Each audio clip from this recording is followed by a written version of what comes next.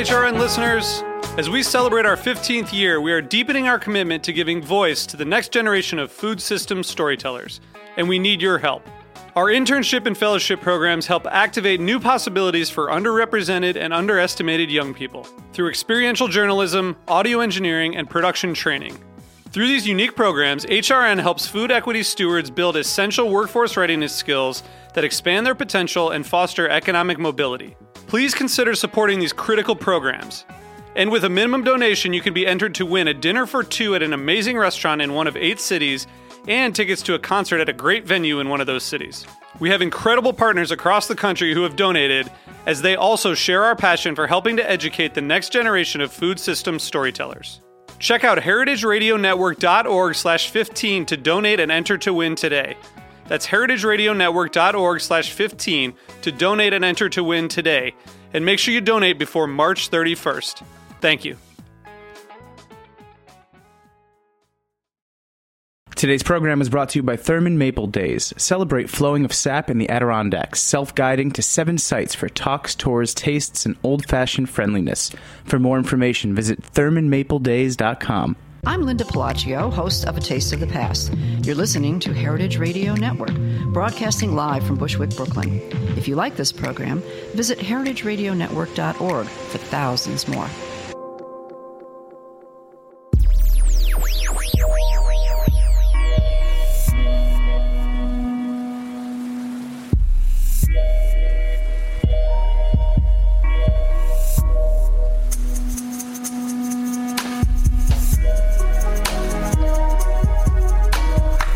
Hey everybody, and welcome to the Farm Report, where we talk about the nitty-gritty of agriculture and food production each week.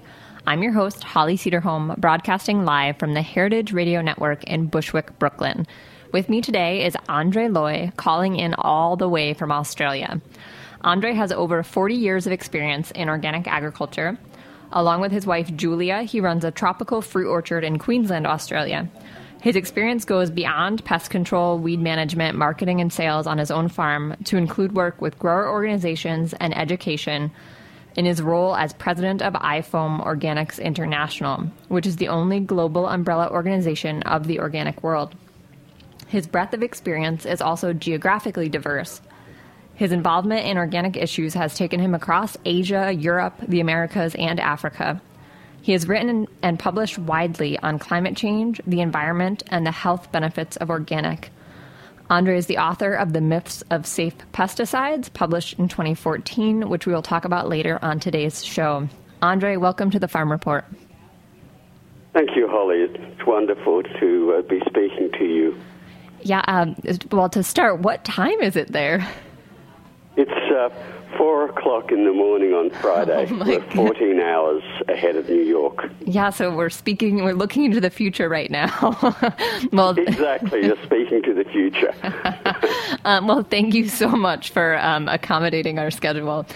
So I wanted to jump right in and talk a little bit about climate change. So I wanted to explore the relationship between agriculture and climate change. And to start, I'm just going to get our listeners up to a common platform and sort of do a nutshell of climate change. So it's a change in global weather patterns attributed to high and continually rising levels of carbon in the atmosphere, due largely to the consumption of fossil fuels.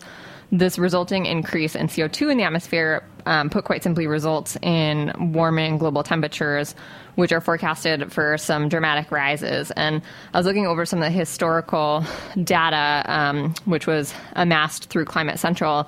And historically, the records show temperatures fluctuating at 0.2 degrees Fahrenheit. So a tenth of a degree, in that range. So 0.2 of a degree Fahrenheit per decade over the past 1,000 years. And then pretty abruptly over the past 40 years, that number had doubled to 0.4 degrees Fahrenheit per decade. And projections say in 2020, the rate of warming is going to reach 0.7 degrees Fahrenheit per decade. So I have been wanting to get you on the line since basically last fall, when I saw that you had attended the COP21 Climate Conference held in Paris in November and December of 2015. So the goal of that convergence was to produce a new international agreement on climate change, strategizing on how to limit the global rise in temperature to keep it below, of course it's in Celsius, 2 degrees Celsius, which I think is about 35 degrees Fahrenheit by 2050.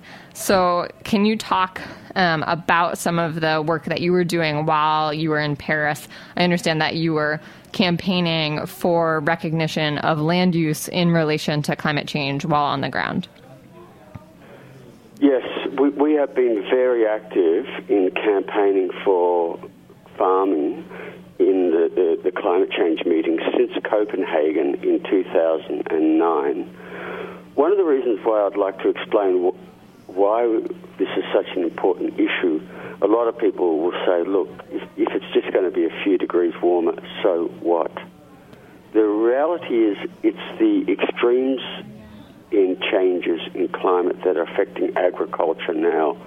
So what we're seeing all around the world are these longer droughts. They're happening more often, they are more extreme, and then when these droughts are broken, it's usually heavy, destructive rain, very short bursts of rain. The reliability of seasons are being disrupted, and this is critical for agriculture. So we need to do two things. We need to, one, reverse climate change and bring the climate back to the way it should be.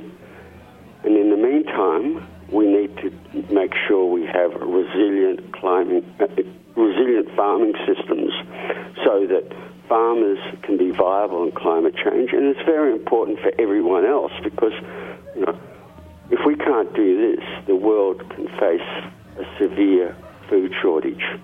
So this is a major issue.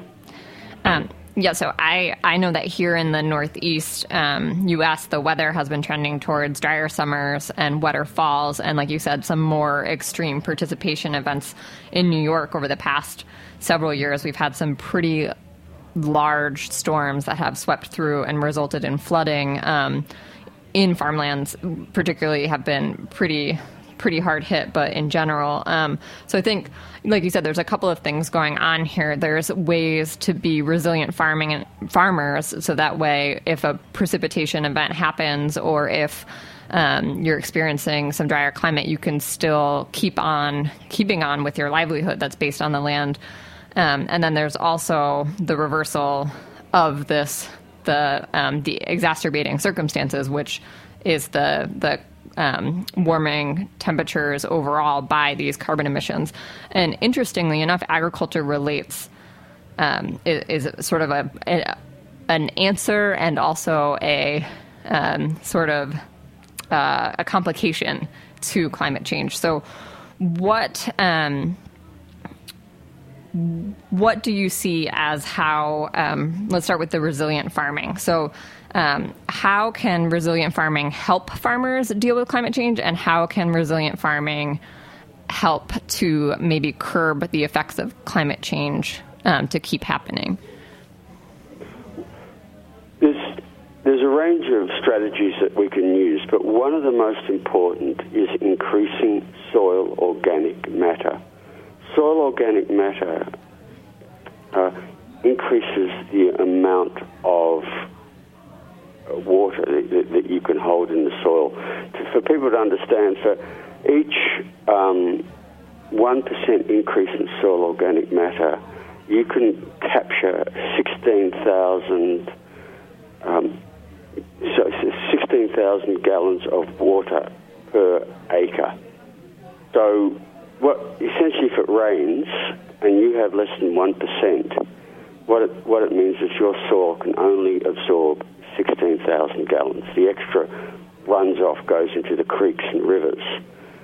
If we can bring that up to 5 or 6% organic matter, and that's what most soils were at one stage, we can start capturing around 100,000 gallons of water per acre at a rain event. So what that means is we can capture the rain very efficiently, and then when we go into the dry period, we actually have 100,000 gallons of water per acre in the soil at the root zone for our crops. And we have very good data now showing that these systems have higher yields in droughts than systems with low amounts of organic matter. The other thing that it does, it keeps the soil, stops it from eroding. It gives it, it's better for holding nutrients. It increases yields. This really is a win-win. And in the process of increasing soil organic matter, because soil organic matter is mostly carbon, we're actually taking carbon out of the atmosphere, the carbon dioxide, and storing it in the soil. So while we're building resilience, we are also reversing climate change. So one thing I just want to, before we plunge into that thought, I just want to double back. And do you have any numbers in terms of what you said, what the carbon or the soil organic matter used to be in the past? But do you have any comparisons between organic operations and conventional operations or anything like that? Yes, we do. One of the things that we started doing after the Copenhagen meeting was getting good scientific data, rigorous data that could be published in peer-reviewed journals. And what we find is, on average, organic farms tend to increase the amount of, say, soil organic matter, or actually the amount of carbon in the soil, by the equivalent of about 2,000 pounds of carbon dioxide per acre per year. The average conventional farm is still losing soil organic matter. Okay. The better ones are, say, losing around 500 pounds per acre or more. Others we know, we have some good data showing, can be the equivalent of about 36,000 pounds of carbon dioxide per acre per year. Yeah, so there is a quantifiable difference, and it's quite a difference. Yes. So in terms of just the basics, how does carbon sequestration work in the soil? Put it simply, when plants photosynthesize, they're taking carbon dioxide from the air and water and combining it together to make sugars, simple sugars. And those sugars are then modified, for instance, to make carbohydrates, starches. You can modify them again slightly and turn them into hydrocarbons, which are oils, fats. They can be modified slightly by adding nitrogen or sulfur, and you make amino acids, our proteins, our hormones. So this is the actual molecule of life. But as plants grow, they actually shed a certain amount of that carbon into the soil through their roots. And some of them are bits of broken root or parts of roots as they grow. Other ones are compounds that they use to change the pH, or as lubricants to make it easy for roots to work through the soil. And other ones we know are there to feed the beneficial microbes in the soil. And that builds soil health. So over the life of a plant, what we say is about 30%, one-third of the carbon dioxide that the leaf absorbs will be deposited into the soil by the roots. And then there's another third, of course, which are the roots themselves. So based on that, is it safe to assume that the larger a plant is, the more carbon it will sequester, and the longer it stays in the soil, the more carbon it will sequester? Okay, the more carbon it will sequester, but staying in the soil is the problematic one. It's a lot of it can then be eaten or consumed by microbes, and as they consume it, they turn it back into carbon dioxide. It goes back into the atmosphere. This is the real issue here, where a lot of farming systems actually produce more carbon dioxide than the plants fix. And this is where we have to change farming from one that is a net emitter of carbon dioxide or greenhouse gases to ones that sequester. And how do we do that? Look, there's a whole range of strategies. One of the ones we're finding now is that the synthetic nitrogen fertilizers are probably the major cause of this.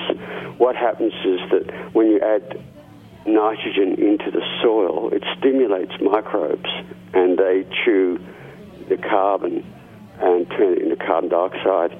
And that is because microbes most of them have a carbon to nitrogen ratio of about 15 to 1 to 30 to 1. So essentially for every pound of nitrogen you put in, it's about 15 pounds of carbon that get chewed up and put into the atmosphere.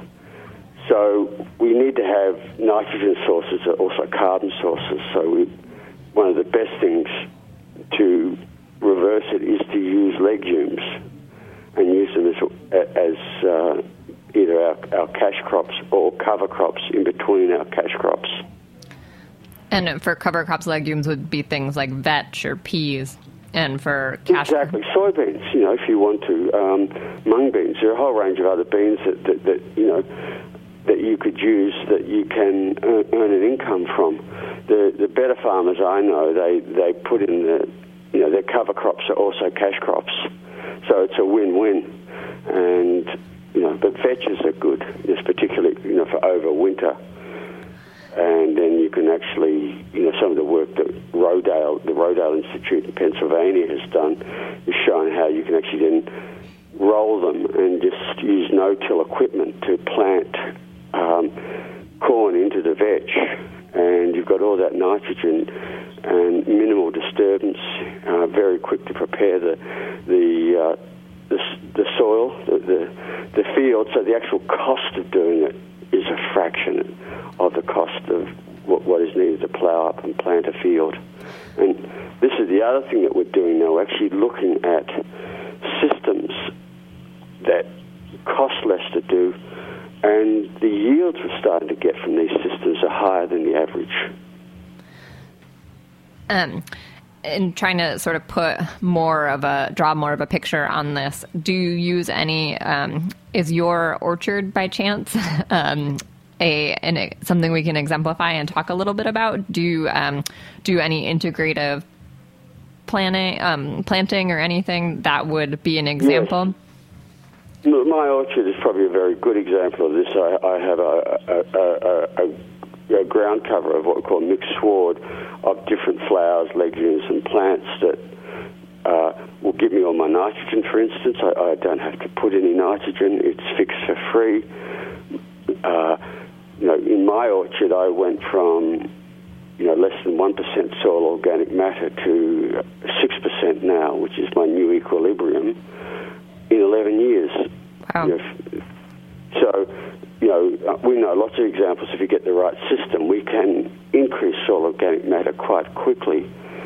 And part of that mix, as well as getting my nitrogen for free, I keep the soil stable. We're in an area we get a lot of rain. We get about 150 inches where I am. Wow. So we need to keep the soil covered so it doesn't erode. And also I use flowering plants that are host plants for the beneficial insects, the insects that eat the pests. And now I get all my pest control. I don't have to spray, even organic sprays now. So it sounds like you're farming in a way that you would call regenerative agriculture. Do you think that by using these practices and adopting them on a large scale, it is possible to reverse climate change? And if so, how do we make that happen in terms of the adoption on a large scale? Look, that's a really good question, and the answer is yes. We're calling these systems regenerative now. These are the systems that build up soil organic matter, that restore ecosystems, that build resilience into farming, and there's a whole range of them. So, organic farming is one, permaculture, agroecology, holistic grazing. What we're trying to do is bring all the different forms of regenerative farming together, and that is working really well. In fact, we brought a lot of them to Paris. And how do we scale it up?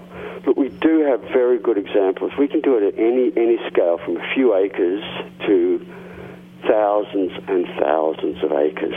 We know how to do it. We have people already doing it. So what we think is very important is to get this information out and, inform farmers that it is possible. We are working with governments, and look, can I say particularly the French government now? In Paris they launched an initiative called 4 for 1,000, and what their scientists worked out is if we could, every year we could get an increase in soil carbon just 4 parts of 1,000 in the world's agricultural lands, we could reverse climate change. It is as simple as that. And we know how to get much better, much higher rates of increases in carbon in the soil. So as part of this initiative now, 30 countries around the world have joined in. The main United Nations farming organisations such as the United Nations Food and Agriculture, the International Fund for Agricultural Development have joined. The main international research groups, the CGIRA, they have joined. The Global Environmental Fund has joined. They've actually put close to $1 billion on the table in this initiative to start scaling it up. So we are very hopeful that we're seeing a major initiative with many countries and the United Nations getting behind, getting this information out to farmers so we can change agriculture into one that sequesters carbon, take agriculture from being a problem to a solution.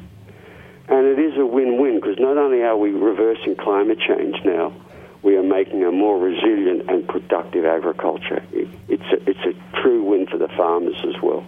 So when you say that a country signs up to try and help their farmers make the switch or give them resources, what exactly holds them to that pledge? Look, they can make. It's fairly open. They can look at how they want to do it.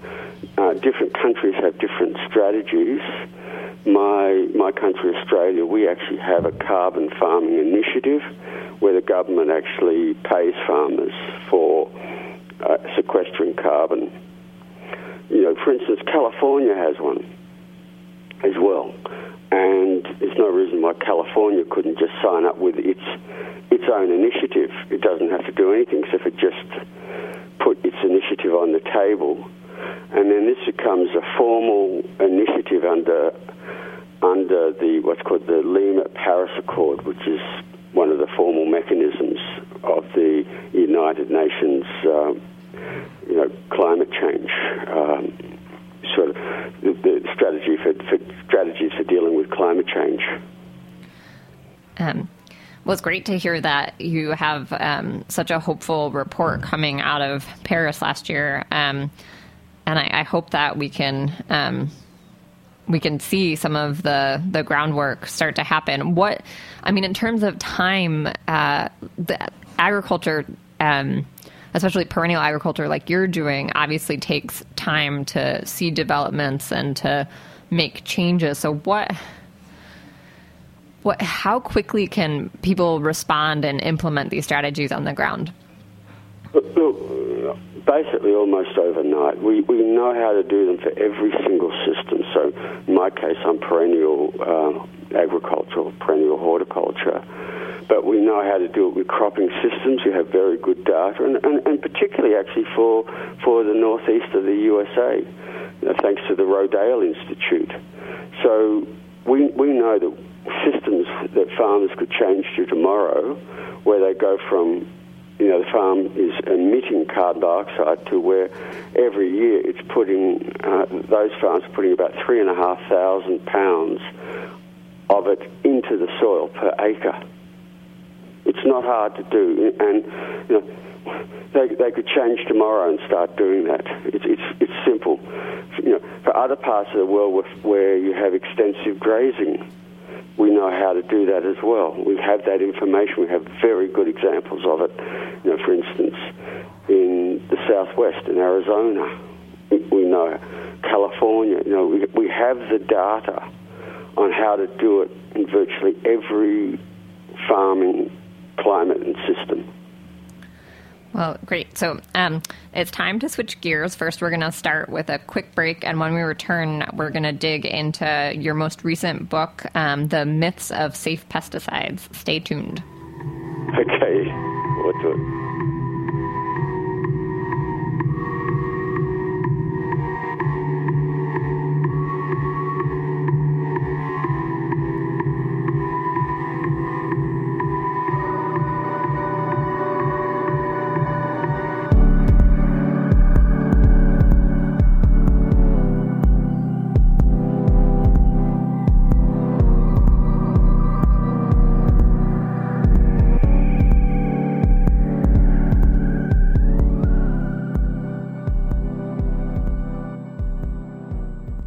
Today's program is brought to you by Thurman Maple Days. Celebrate flowing of sap in the Adirondacks, self-guiding to 7 sites for talks, tours, tastes, and old-fashioned friendliness. Maple syrup lovers unite. How was maple syrup made 100 years ago? What are the current practices? What are sugar shacks? Visit Thurman County and go on the maple syrup tour of a lifetime for 3 glorious weekends to celebrate the start of spring and the end of cabin fever. ThurmanMapleDays.com has all the information you need. Watch sap being gathered and boiled and see how a certified tree farm makes maximum use of the wood from maple and other trees. Enjoy a whole day of fun activities, demonstrations, sampling, and shopping for delectable goodies, 10 a.m. to 4 p.m. each day. Like pancakes? Of course you like pancakes. Pancake breakfast at Valley Road Maple Farm is available each day, beginning at 9 a.m. and running until 1 p.m., so you won't have to miss a minute of tour time. If you can already taste the maple syrup, visit ThurmanMapleDays.com to find out more. This is the Farm Report. I'm your host, Holli Cederholm, and my guest today is Andre Leu, an organic farmer and author of The Myths of Safe Pesticides, published in 2014.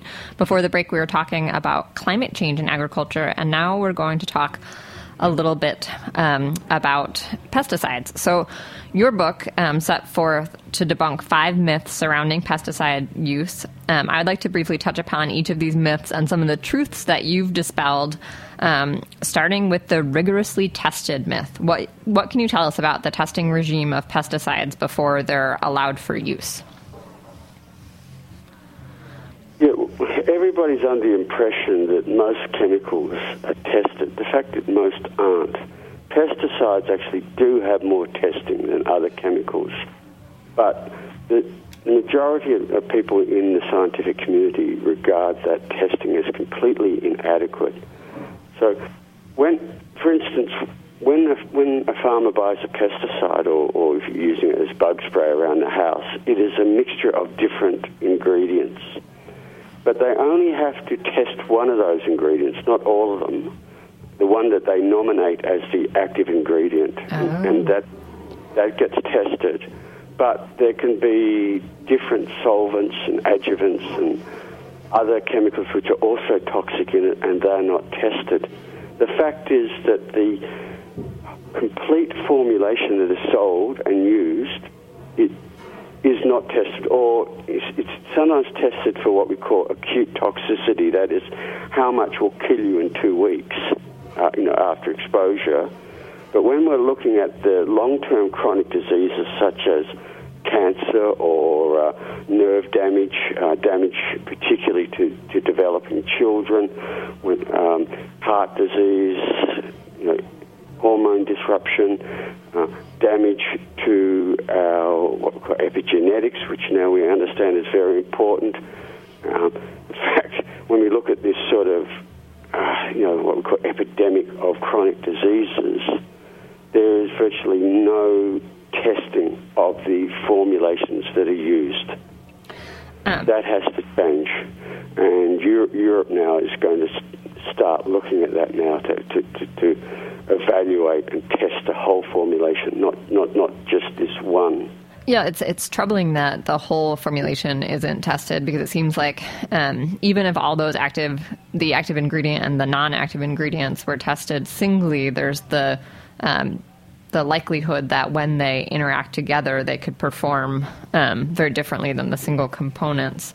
So this brings up the one of your other myths. I'm jumping out of order as how they're sequenced in the book, but the reliable regulatory authority. So who is, and I'm sure this probably changes when we're talking about it on an international scope, but who is overseeing the release and use of pesticides, and why? I mean, why are they not being tested rigorously? Look, this is a very big issue. One of the things which actually shocked me, the way regulatory authorities work. So it's regulatory authorities, of course, are national or state-based, or both. And so in the USA, you have the EPA. In Europe, they have the European Food Safety Authority.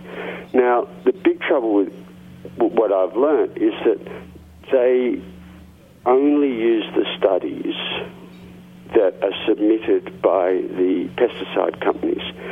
They tend to ignore the hundreds and hundreds, in fact we've got thousands of studies on pesticides that independent scientists have done and published in scientific journals, and they're peer-reviewed. Now, peer-reviewed is the gold standard in scientific publications. These other studies are not peer-reviewed, or maybe a few of them are, but only a handful. Most are not published, and most we can't even get access to because they are commercial in confidence. So we don't know what's in these studies, and we also don't know how these studies were evaluated.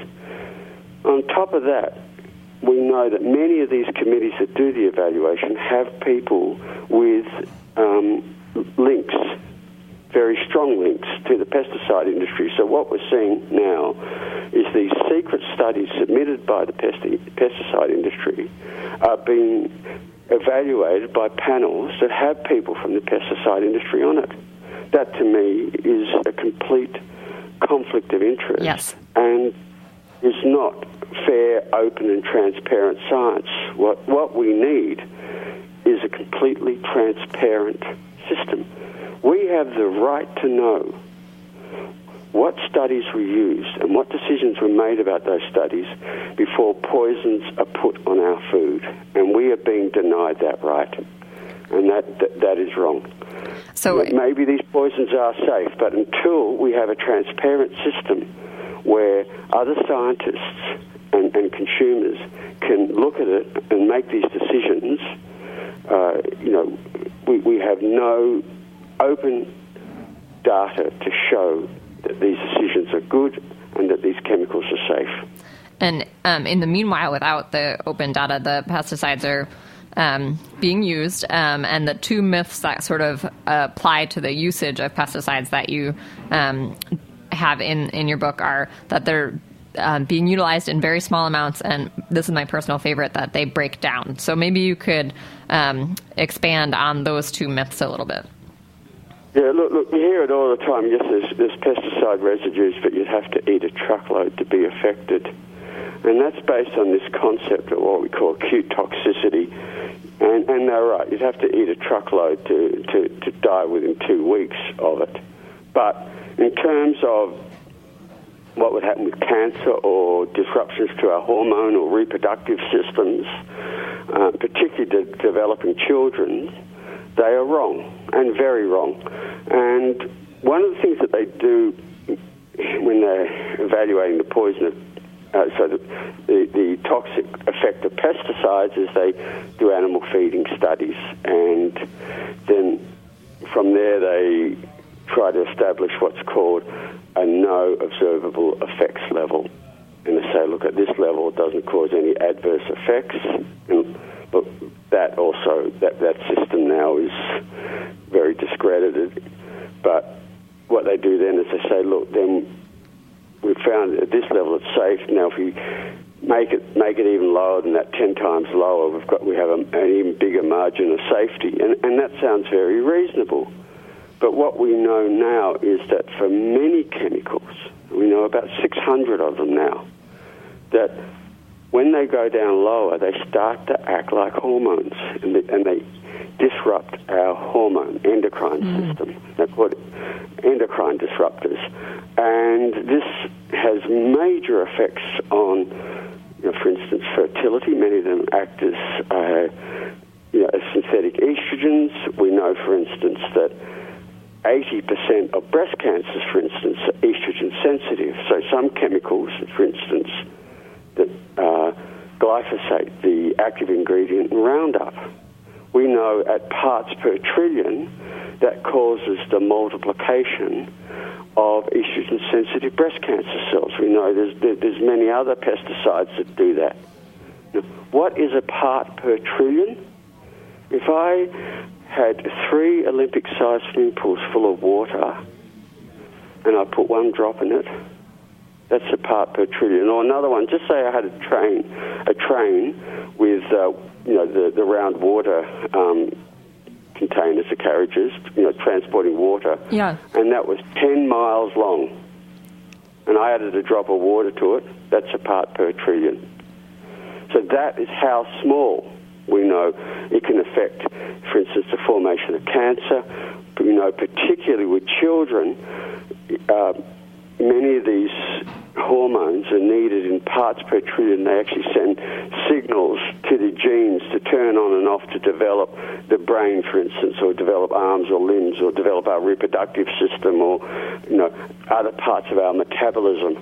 Now, if at particular times in the development of the unborn child that is disrupted, that event goes wrong. Now, we call them programming events. And so if we have another chemical in parts per trillion that works like a hormone, that stops the normal development of these metabolic nervous systems and hormone systems in children.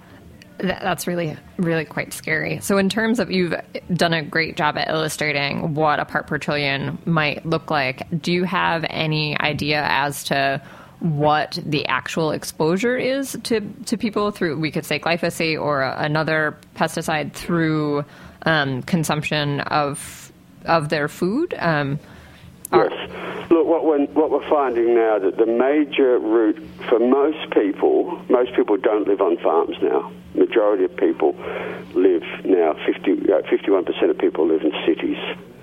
And we know now that the majority of people get their pesticide exposure from food. And there's very good studies, for instance, now showing that some of the major pesticide groups, such as the organophosphates, and particular chlorpyrifos, that we know now that mom just eating a normal diet, that the small amounts can cross the placenta and they cause damage to the normal development of the brain of a child. We have very good data on that, and that chemical should have been banned decades ago. So it is showing up on the food. So that brings me again to one of the other myths we haven't talked about is the breakdown myth. So why are these pesticides reaching people on their food, and why is there this, it kind of goes against this myth that it'll break down or it's used. Yeah, look, you're right, Holly. We're told, look, the new chemicals are much better than the old ones. They don't persist in the environment. That we know now is rubbish. That some of them, they persist for a very long time. And the thing is, if they didn't persist, why do we need MRLs, maximum residue levels, on our food, and why do we have to have acceptable daily intakes? And that is because they do persist. And in the United States, we know that around 70% of foods have at least one pesticide residue, and around 50% have 2 or more. They have these cocktails. And we also know that these cocktails of small amounts of pesticides are synergistic. They can actually, synergistic is 1 and 1 can equal, 1 and 1 instead of equaling 2 will equal 3, 4, 5. In some cases, we know 1 and 1 can equal 1,000 in toxicity. Oh my with God. the data we have now. So we're finding that, for instance, in the USA, the blood of most Americans tested has a cocktail of these chemicals. And I think one of the most disturbing was testing done by the Environmental Working Group that found up to 232 chemicals in the cord blood, the placental cord blood of newborns. Now, this should be putting alarm bells, sending out alarm bells to all the authorities dealing with it. It is clearly unacceptable. Yeah, so, it seems... So, one, I just want to say they're not breaking down. They're persistent and everywhere in the environment, and that includes in our bodies and in our children's bodies. And we're getting most of that from our food. The other one is they go, when they break, they break down very quickly. And we actually know that many of them become more toxic when they break down. They just don't disappear. So, for instance, the organophosphates, on average, can be 100 times more toxic as it breaks down when they form these oxones. They oxidize, and they are more persistent. So in many of these foods, the longer you keep it, the worse it is. So one thing that the question that I'm constantly getting from friends of mine in terms of when they're shopping for organic versus conventional, they always ask, can I wash off the pesticide residue? Can I peel it away? And it sounds like the answer is no. The answer is largely no. Many of these pesticides are systemic. What happens is the plant or fruit absorbs it, and it's inside it, it's all through it, so that when the insect bites the plant, it dies. Now, an example of that are the pesticides that are used to stop fruit flies. They dip the fruit in it, and the pesticide is inside. Now, the pesticide doesn't kill the eggs of the fruit fly. It has to be strong enough and last long enough, and that's up to 2 weeks, so that when those eggs hatch, there's enough poison in the fruit to kill the larvae. So, we're not talking about minute amounts. We're talking about the fact that poison is still active enough to kill any insects that hatch within the fruit. Yeah. And yet, that's okay, it's safe for our children. No, it's not. So that's shocking to me. Another one, for instance, like this is the nicotinoids. They've been in the news a lot because of in pollinators. Their links with the decline in bees and also birds. Yeah.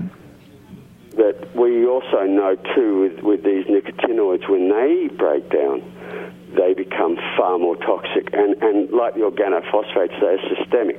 You can't wash them off. They're inside the food.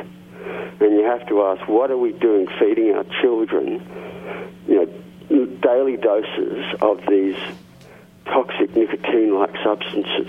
Well, so I think one of the reasons that people turn a blind eye or have until more recently, I feel like lots and lots of people are becoming to just really get more into food and where their food is coming from and have larger concerns about health. But so for a long time, I think people kind of ignored these inherent risks because of the last myth that you present, and they that I haven't covered yet. The believing in this last myth where pesticides are essential for farming. If we don't use them, we're not going to be able to have food on our table. So, are pesticides essential to farming and feeding the masses of people that we have on this planet?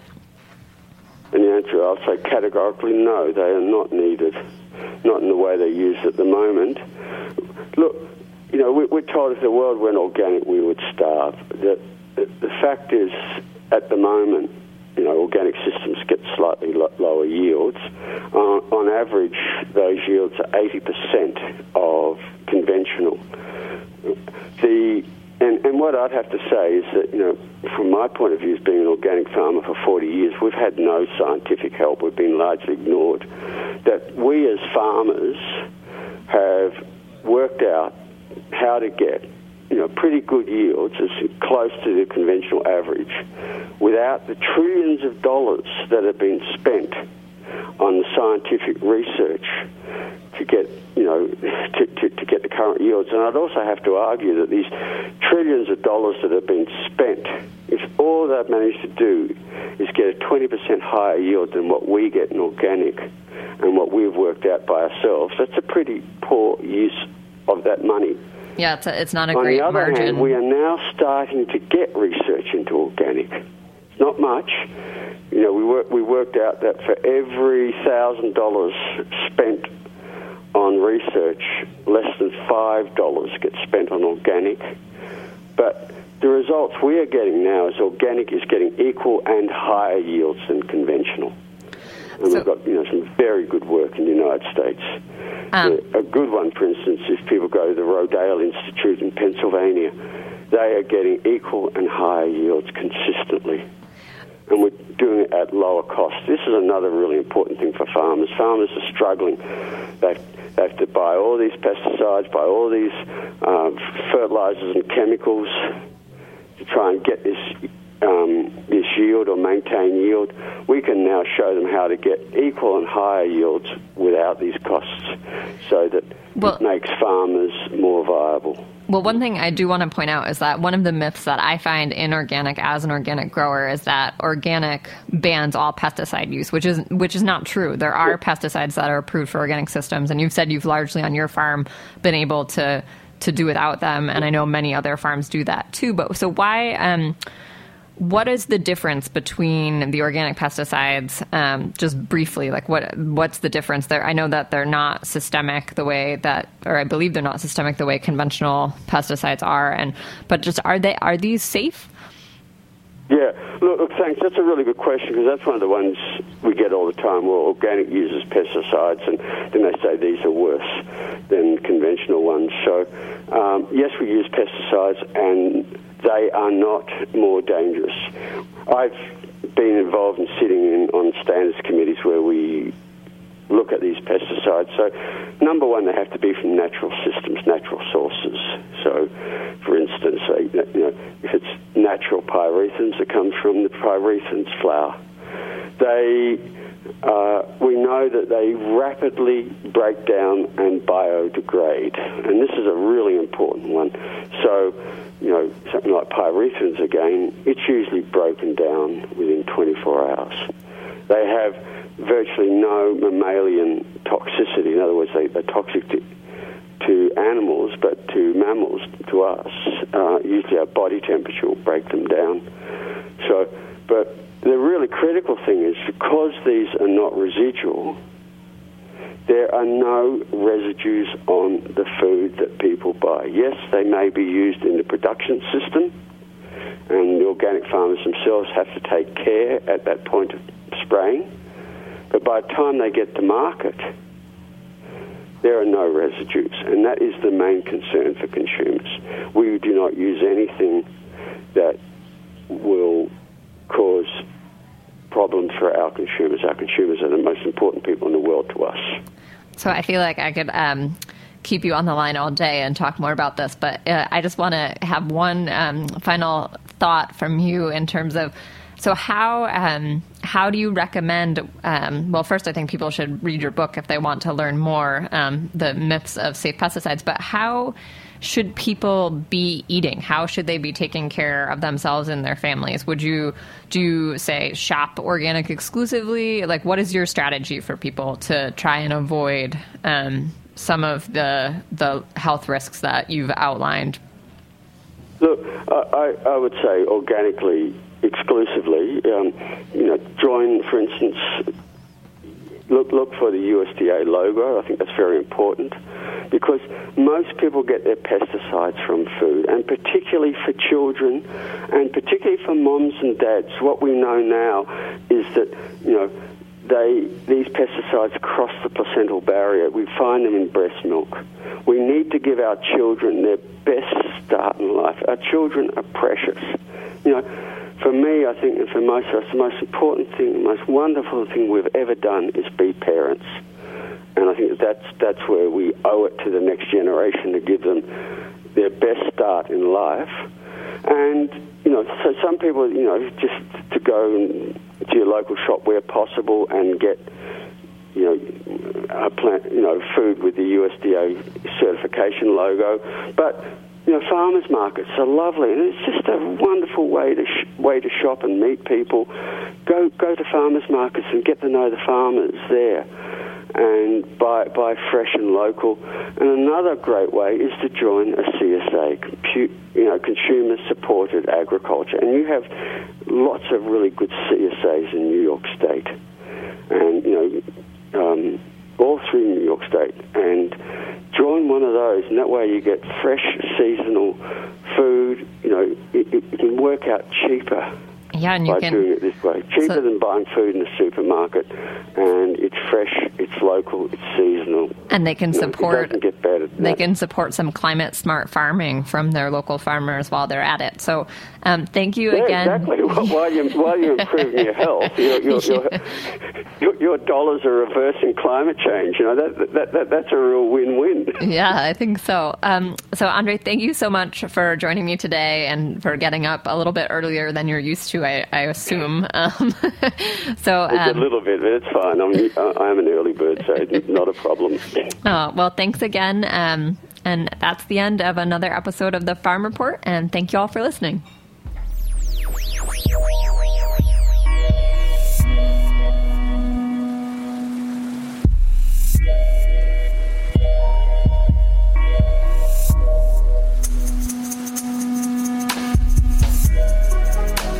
Thanks for listening to this program on heritageradionetwork.org. You can find all of our archived programs on our website or as podcasts in the iTunes Store by searching Heritage Radio Network. You can like us on Facebook and follow us on Twitter at @heritage_radio.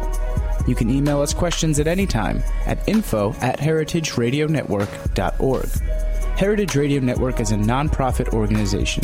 To donate and become a member, visit our website today. Thanks for listening.